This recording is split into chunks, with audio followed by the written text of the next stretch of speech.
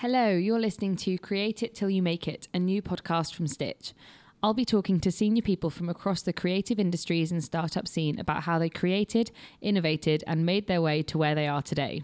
Expect to hear about first jobs, lessons learned, and lots of advice. I'm Grace, a student at the University of Birmingham about to begin my final year, and I'm also interning at Stitch this summer. We're a tool to help companies manage their network of external creative talent, helping you to find the right people when you need them. With lots of people working from various spreadsheets and info stored in emails, Stitch brings this into one central database, a living little black book, if you will, with profiles for each person showing their contact info and examples of work. You can then leave notes against people, attach core documents like NDAs, and this all integrates with your emails. You can find out more about us at stitchapp.co. We really wanted to learn more about how people have grown their networks and made successful careers. So without further ado, let's meet today's guest. Today, I'm joined by Katie Buckett. Katie is the co-founder of digital marketing consultancy 150, which she launched with her business partner, Alex, in 2015. She's worked in communication and digital marketing for 12 years, both in and for global and UK organisations. Starting her career within Vauxhall's marketing communications team, she subsequently worked as a digital brand communications consultant across sectors as diverse as consumer technology and professional services. More recently, she set up a second business, Rogue Ponies, a content platform which matches brands with social influencers to create more effective and efficient brand content for them. Thank you for talking to me today. It's a pleasure to meet you. Thanks. What was your first job? I'm just going to dive straight in. So I think you sort of briefly mentioned it there. So I worked within the comms team at Vauxhall Motors, and I actually did it as a placement year between my third and fourth year of university, specifically doing a lot around consumer PR. Nice. Okay, what is consumer PR for those who don't know? Great question. So I actually started off my career doing PR. I did a PR degree. Oh, okay, cool. I decided to go down more of a vocational route. My role there was to essentially get Vauxhall in as much consumer media as possible, which meant a lot of driving around in some very funky looking cars that we got designed by fashion designers and the like. Was that part of a programme that you got given the placement, or did you find that first placement yourself? It's part of our course actually that we needed to do a year in industry. I actually found it myself. They did, and they still do actually, a really excellent intern scheme. Do you have any tips for people who are at the start of their career? Those people, particularly who are confused about where to begin, or they're looking at the creative industries and not knowing their place in it? I think first off, don't worry about not knowing exactly what you want to do, because people change career paths all the time. And things adapt and change all the time. So don't worry about too much about that. But do, and I'm pretty sure everyone says this, but you do need to try and get as much experience as possible, because there might be some things you're good at or not so good at that you don't really realise.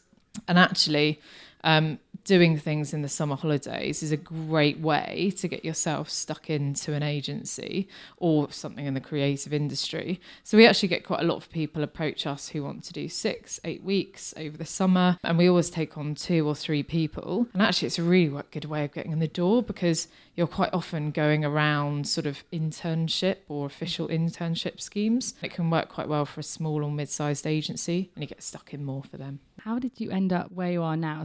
So I started off in-house for my year, and when I graduated from university, I decided to go and work for a PR agency. And while I was there, this might show how old I am, Facebook didn't really exist, or it did, it was very fledgling. It sort of came into existence in my last year of university. So I started off in PR, but then all of a sudden this social media thing came around, and I just thought, God, this is so fascinating that instead of having to talk to journalists and go through media, you can have this direct communication with people on various different platforms, and people are sharing lots of different things, and you can just see immediately how they're reacting, what they like, what they don't like. So off my own back, I did a lot of what is now called sort of a social media audit.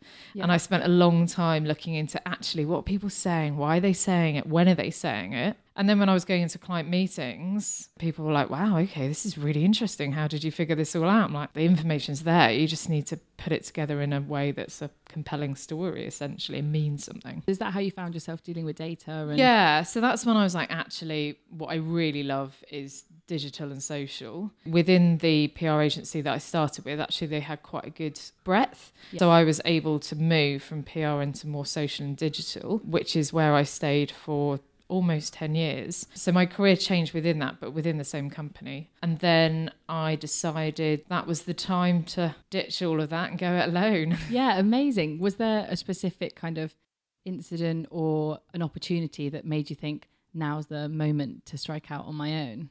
Not really. I always knew I wanted to set up my own business. My dad owned his own business. That always made me think, well, I can do it too. It wasn't, I mean, I always knew it would be hard, but I always thought, do you know what? Yeah, you can see He can do it. I can see how he's done it. I'd love to do that too. And it got to a point where, you know, I've been at the same place for quite a long time. And also it was really people were starting to have conversations about, do you know what does social actually mean? What are people actually saying? How do we actually tie this into the business? And that's when, you know, me and my business partner, not to forget him, saw an opportunity around sort of focusing a lot more on data and behaviours around social and digital, rather than just, you know, let's produce some content and write some tweets, etc., which definitely has its place and it's an absolute craft in itself. But just be really focused on actually why do people do what they do online and how can we align better to that? And helping kind of brands understand that. Is that and really have a purpose to it. You don't want sort of tweets to go out and retweets. You do want that, but you want that for a reason. Yeah. You want it because you essentially want to sell something. You want people to think differently. But how do you actually get them to do that? Yeah. You need to understand why they're online in the first place, what they already share, what they think about your product, how do they talk, so you can actually talk in the same way. It's much easier to align with what people are actually doing than trying to change them and get them to do something different. So did you find any challenges when you were trying to understand what people were doing online? I guess it was quite a fresh concept, having an agency dealing directly with data. Yeah, and actually sort of, I guess, a bit of a bigger picture. We actually thought what we were doing might be slightly ahead of its time. I think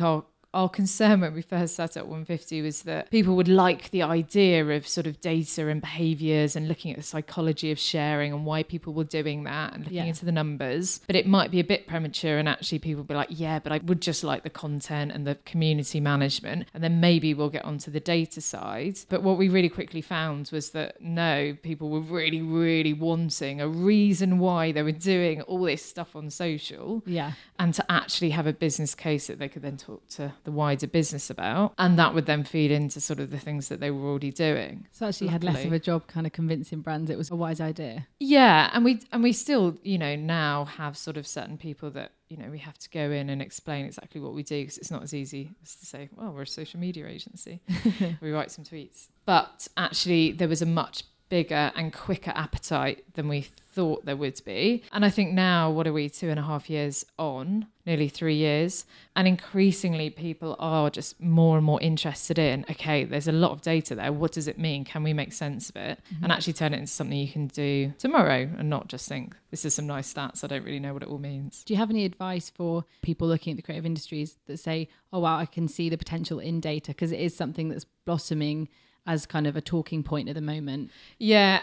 Do you know what? There's a few areas which I think people should spend some time on if they're just widely thinking about the creative industry. Yeah. Actually, this is going beyond data. I think actually coding is really important, and I know people have always been talking about it, but we've got a couple of people in the office who have learned R and Python, and it is amazing what you can do and the correlations and data that you can find. Yeah. And there is not enough people who know those skills. But I think just as importantly as knowing those skills is how do you tell a story from the data that you find. Okay. So it's all well and good being able to crunch the numbers and turn out a beautiful graph, but what does it actually mean? Because it's always the so what. It looks great, but so what can we actually do with it? Yeah. And I don't think there's enough of sort of applied data. I think the other area which people will do really well if they drop this into an interview is more design skills. So particularly around editing, video editing and Photoshop. I thought that more people would be like, oh yeah, I can just whip up a quick video or do some quick edits, but they can't. They're gold dust. That's interesting. As I've spoken to people trying like to get my internship or people I've met along the way, everyone's like, oh, it seems there's a common skill set that my generation seems to be assumed to have, and Photoshop and video editing, are one of them. And it's quite interesting, actually. I never thought that it's such a valuable skill. But it is one of those things that you can quickly, particularly like if you're in media or marketing, there's always something quick. Yeah. And even if you've got design teams in-house, it's often they're really busy doing something else and you just quickly just mocking something up or doing some quick edits. It's so much better if you can do that. Yeah. And I think it's one of those things that actually we didn't ask for when we first started. And as we've got an intern program that we've had going since the beginning, and now we have on it, desirable is that. And if anyone says, do you know what, I really know my way around Photoshop, I'm like, oh, great. Gold dust. And I know how to crunch numbers. You often don't get both. It's one or the other. What do you say if someone is in a design background actually and kind of looks at data and crunching numbers, but maybe they drop maths at school and they're kind of going, that's intense? Because I know with coding there tends to be I don't know how to begin. This looks so not for me, especially if you're design. What about with data? Are there any resources? Where do you think people could pick that up? Excellent question. Do you know what? We actually have two types of people within our teams. We've got the ones that are really heavy data specialists, and we've got ones that are good at questioning. And I don't think you necessarily need both. You either naturally love the numbers and can do the coding. I think if that's not your bag, then unless you've got like a real passion or you're really going to like pull yourself through it, then the other side of it is having people who know the right questions to ask. Yeah. Because that's often the hardest bit, which is, okay, what do we actually need to find out? What is the client going to think about? What am I interested in? And then quite often that then feeds into the data team. I see that. Two sides of the coin. Yeah. So actually we've got people who are more on, there might be more client handling or creative side. And then we've got people who are on the data side. And they work really well together because the people on the more sort of client creative side ask the right questions, which the data team can then sort of respond to and answer. So I don't think you need to, it's very rare, if ever, I think you get somebody that can do both. Okay, interesting. So just ask the questions. I always think being inquisitive, that's what we always look for when we're hiring people, like at any level. Are you interested in what the questions are, answers are? Yeah, with no skills, just have that inquisitive mindset and the internships. Why? So what? Always ask yourself that. Amazing. What's the kind of coolest thing that you've uncovered when you've been doing this data analysis for brands? Like, have you ever gone, wow, I would never have thought people do that? Yeah. I'm not going to mention the client, but I think one of the most interesting things we uncovered is we work with essentially sort of a tech incubator, and one of their big things is hiring. Okay. So they can't hire enough of the right kind of people, and they want people who work in tech, very cutting edge, and typically go and work for Google and Amazon. And their whole issue is that it takes too long to go to find them themselves. They don't have the resources internally, and recruiters aren't typically set up to find them. It's not a case of, they've got these skills, this is where we can find them. It was more a behaviour and a mindset of the people. And they could have worked anywhere. They might not work in tech at the moment. They might work in their local library or they might government services or government services or anything like that.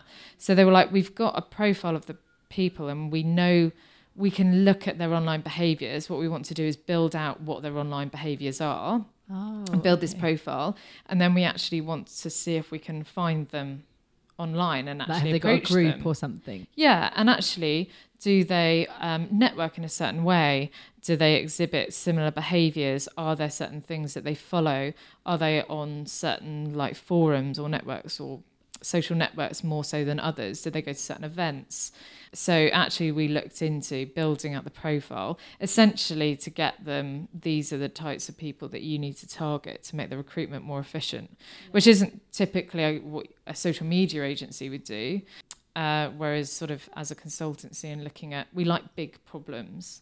And I think that was really interesting that actually we could look into finding a set group of people, but not by a common denominator of a like page or something. Yeah, because it'd be quite easy if they all worked in AI and they were based in like a certain place in the UK or whatever, but they could have been based anywhere in the world. Yeah, trying to find a mindset through data, Yeah, and That's then we do a incredible. lot around sort of how people are networked and how they sort of relate to each other within their online communities, Okay. and then sort of segment them within that so you can look at their behaviours. Interesting. So do you find people will network more online now, or do you think from when you started in your career, how did you kind of initially build your network? Because I'm kind of coming at London with not knowing hardly anyone, and I'm kind of figuring it out as I go along. But it seems to me that there's a real mixed bag. I think it depends what area you're in. I mean, obviously people are online more so than ever before, and actually, so when I started out, you didn't have as much online networks. I'm trying to think how I actually did build connections. I believe LinkedIn was around at that time. I think now you've got a lot more opportunity actually starting out to find people and network with them. I think for stuff like that, like LinkedIn is amazing, but also on Twitter. And I think there are a lot more like facilitated online communities where there is probably an offline aspect as well. Yeah. And you can just follow up with people so much easier now. I sound really old, don't I? In the No, old days. No, that's fine. Well, yeah, it is interesting because in the kind of 5 or so years, things have changed drastically already. And it's interesting to see how perhaps, next week a new website could pop up where you kind of think, wow, that's a great way to be introduced to people. And I'm in the same way my Founders Hope Stitch is the same way you maintain networks and that new tool. And it's quite interesting to see how the landscape changes so rapidly. Yeah. And also always sort of keep building your network and remember the world is a very small place. I always think that you never know who's going to appear later on in your career. Yeah, so be nice to everybody. Yeah, or I think be fair to everyone. Fair, that's good advice. How do you define making it? Oh, does anyone ever think they've made it? I don't know. I always think it's a hard concept, but are there achievements you want to get to, or is it more like a lifestyle with your career? So I guess like one of my big things was, if I get to run my own business, then I'll have made it. I think when you're here though, you're like, have I made it? Yeah. Maybe I've made it when we've reached certain like revenue numbers or we've sold the business for millions of pounds. I think you've sort of always got to set yourself goals and try and sort of hit those goals. Like I've always had them, and I've always sort of seen the big picture is I want to run my own business, but I actually want to do something that's worthwhile and that I think is contributing. Now, I fully appreciate I do run a social media consultancy. I'm not saving lives. So I do caveat on that one.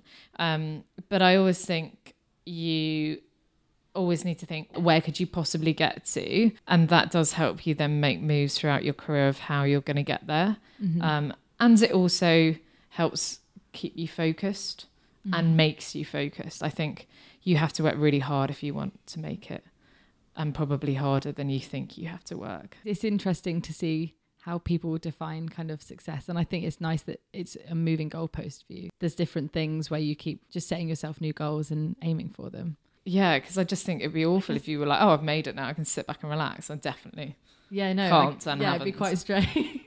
Just being like, yeah, I'm done now. Yeah. That's it. Me sorted. You have a co-founder, Alex, and you two have set up this amazing companies together.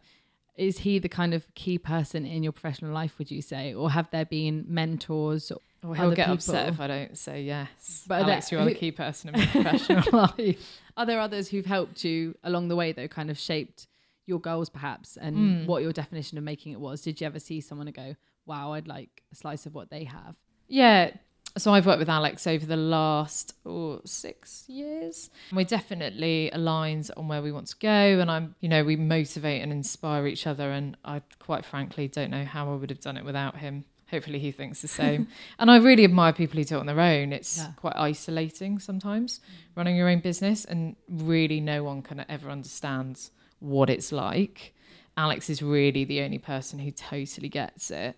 Yeah, if you've got to do that on your own, it's quite difficult. But no, I've had lots of people I've worked with sort of throughout my career that, you know, and different people at different points. Like my first ever boss at Vauxhall, for example, Simon, and he's, you know, got moved on and has had various other sort of successful roles since. He was amazing at making me focus on what I wanted to do and gave me some really good advice on what to do after I finished Vauxhall. He was like, right, you need to go an agency.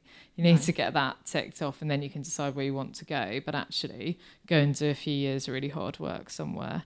And he gave me some advice on some agencies not to pick, which was quite useful. I won't say they are. Like, he was amazing. And then there's people when I first started at the PR agency, like my line manager while I was there, and he went off and ran his own PR agency now and has done, you know, some amazing things. I always thought his approach to things, and there's sort of little things you pick up along the way that you think, actually, I want to be like that. I can see why that makes a difference. Do you find that you and Alex work well as a pair because you're different, or are you similar and so you work together? How does that dynamic kind of work? I think we've got a really good chemistry that works well sort of between us and when we're sort of in a room. I think that we are different but similar enough that we have complementing skills, but we're not exactly the same. Yeah. It would probably be a disaster if we were both exactly the same. And it's quite nice. There's things that, you know, I'm good at and prefer to do, and there's other things and he doesn't like doing them, and vice versa. So actually between the two of us, and then there's an overlapping bit in the middle, it works quite well, because then at that point you can sort of balancing and you're not all doing the same thing at the same time. Yeah, that makes sense. That definitely makes sense. If you were talking to somebody who's looking for a co-founder or just at the beginning of their journey with a startup, this is a good question. Yeah, would you say pick a co-founder who, like Alex, kind of you've got the crossover where there's sections you have strengths together, but you are different in areas of strength as well, or would you say that you should go entirely different? It is one of the hardest things to recognise your own weaknesses and actually fully understand what your weaknesses are and sort of be okay with that. And I do think you need to do that in order to recognise I need somebody who can sort of make up the shortfall here, but I'm really strong here. I think if you've got two, like you spend a lot of time together. You're saying be sure you like them. Yeah, I think you have to. Yeah.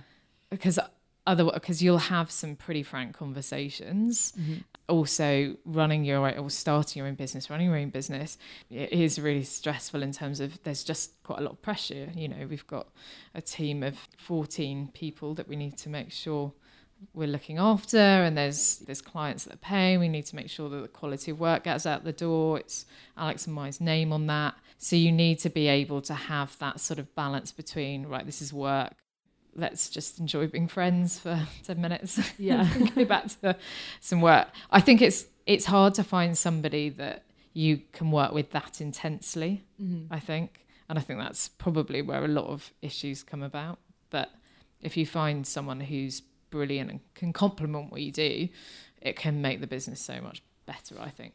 Says me who hasn't not had a co-founder. Yeah. So, but how did you and Alex actually meet? Do you know what? We worked together on our old agency. Okay. So he joined specifically within digital and social. And then we worked together to grow the team. Mm-hmm. And we grew it to about 20, 25 by the time I left in terms of its capabilities. And we just realised that we worked really well together. Yeah. We both wanted to go and set up our own business.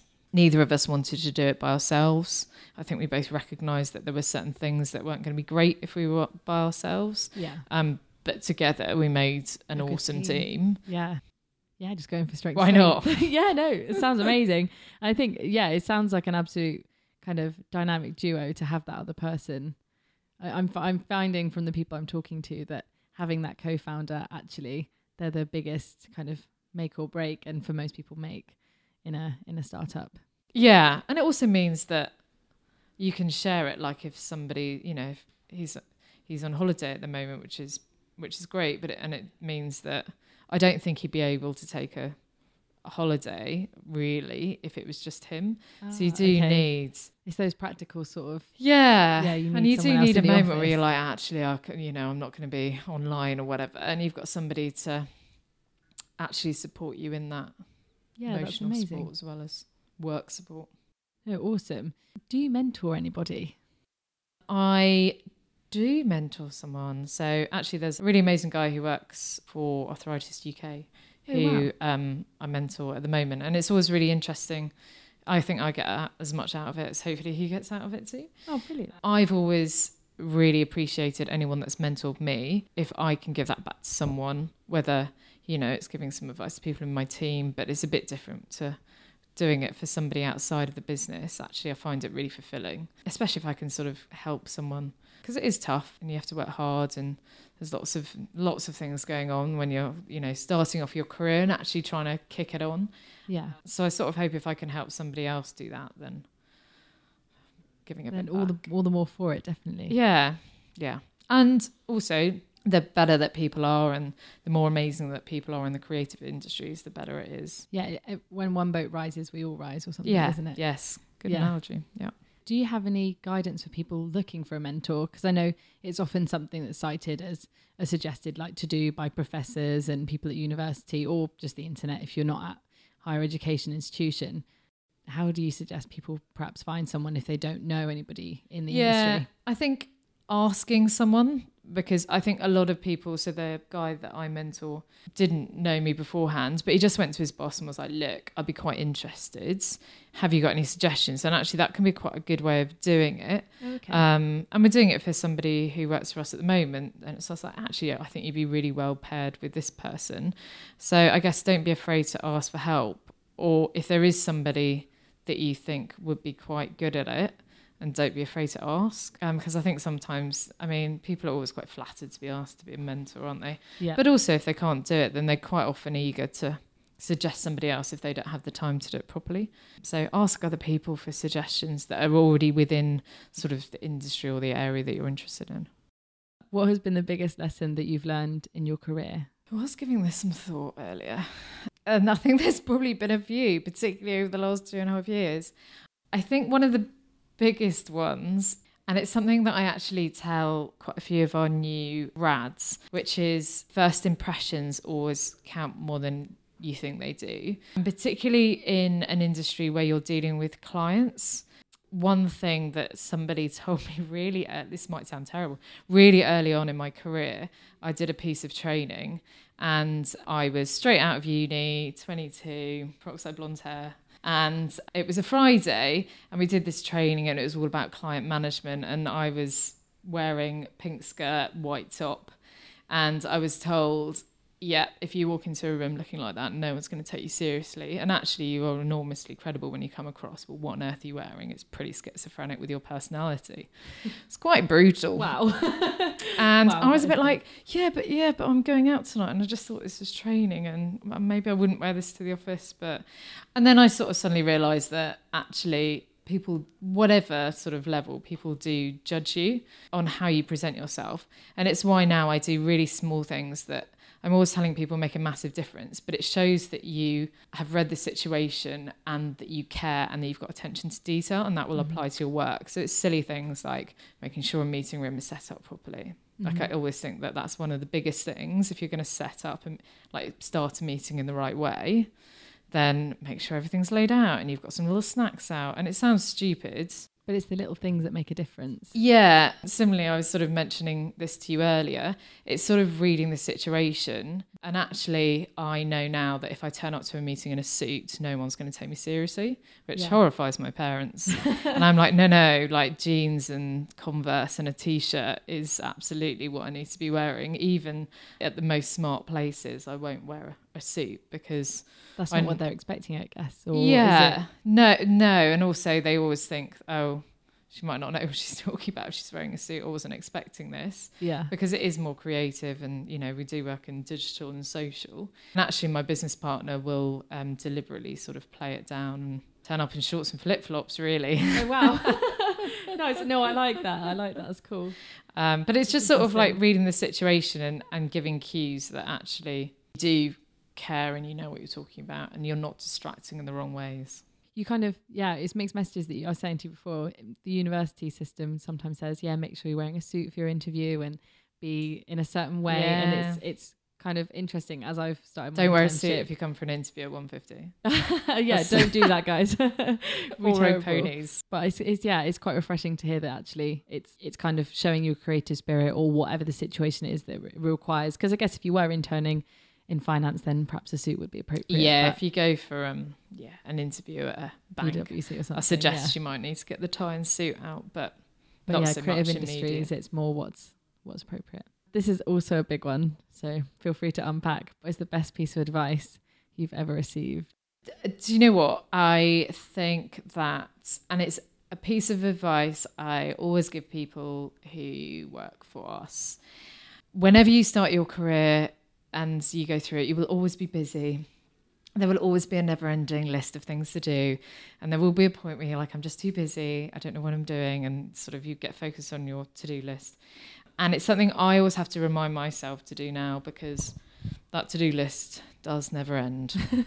But it's always focus on what you need the outcome to be, not all the bits to go there. And then you can work back from there. So it's like, do you know what? Essentially, what I need to do here is I need to deliver this proposal for the client. So this is the most important thing that I need to do. That needs to go out the door and it needs to go by the end of today. Rather than going, oh my gosh, right, no, I've got to do that for that person. I've got to get this done. I've got to do this list. And then you just get stuck Bogged into down the in the middle busy. of it. And then you lose sight of, actually, if there was three, it's always in threes. What are the three things that you actually need to deliver? Okay. Because otherwise you stop thinking about what the bigger picture is and you start doing piecemeal bits and you're like, oh, I sort of forgot to tell someone actually that I'd done that and that needed to link into that. And essentially, do you know what? I should have done that first. And there was a bit of a quicker way of doing that. And I'm just sort of diligently working through. So I'm like, always think about what is the outcome and then work back from there. Okay, I think that's a brilliant piece of advice to end on. Yeah, I've not heard that before. So interesting. Great. Thank you. Can I add you to my black book on Stitch? Is that all right? Yes, you can. Perfect. Thank you. No worries.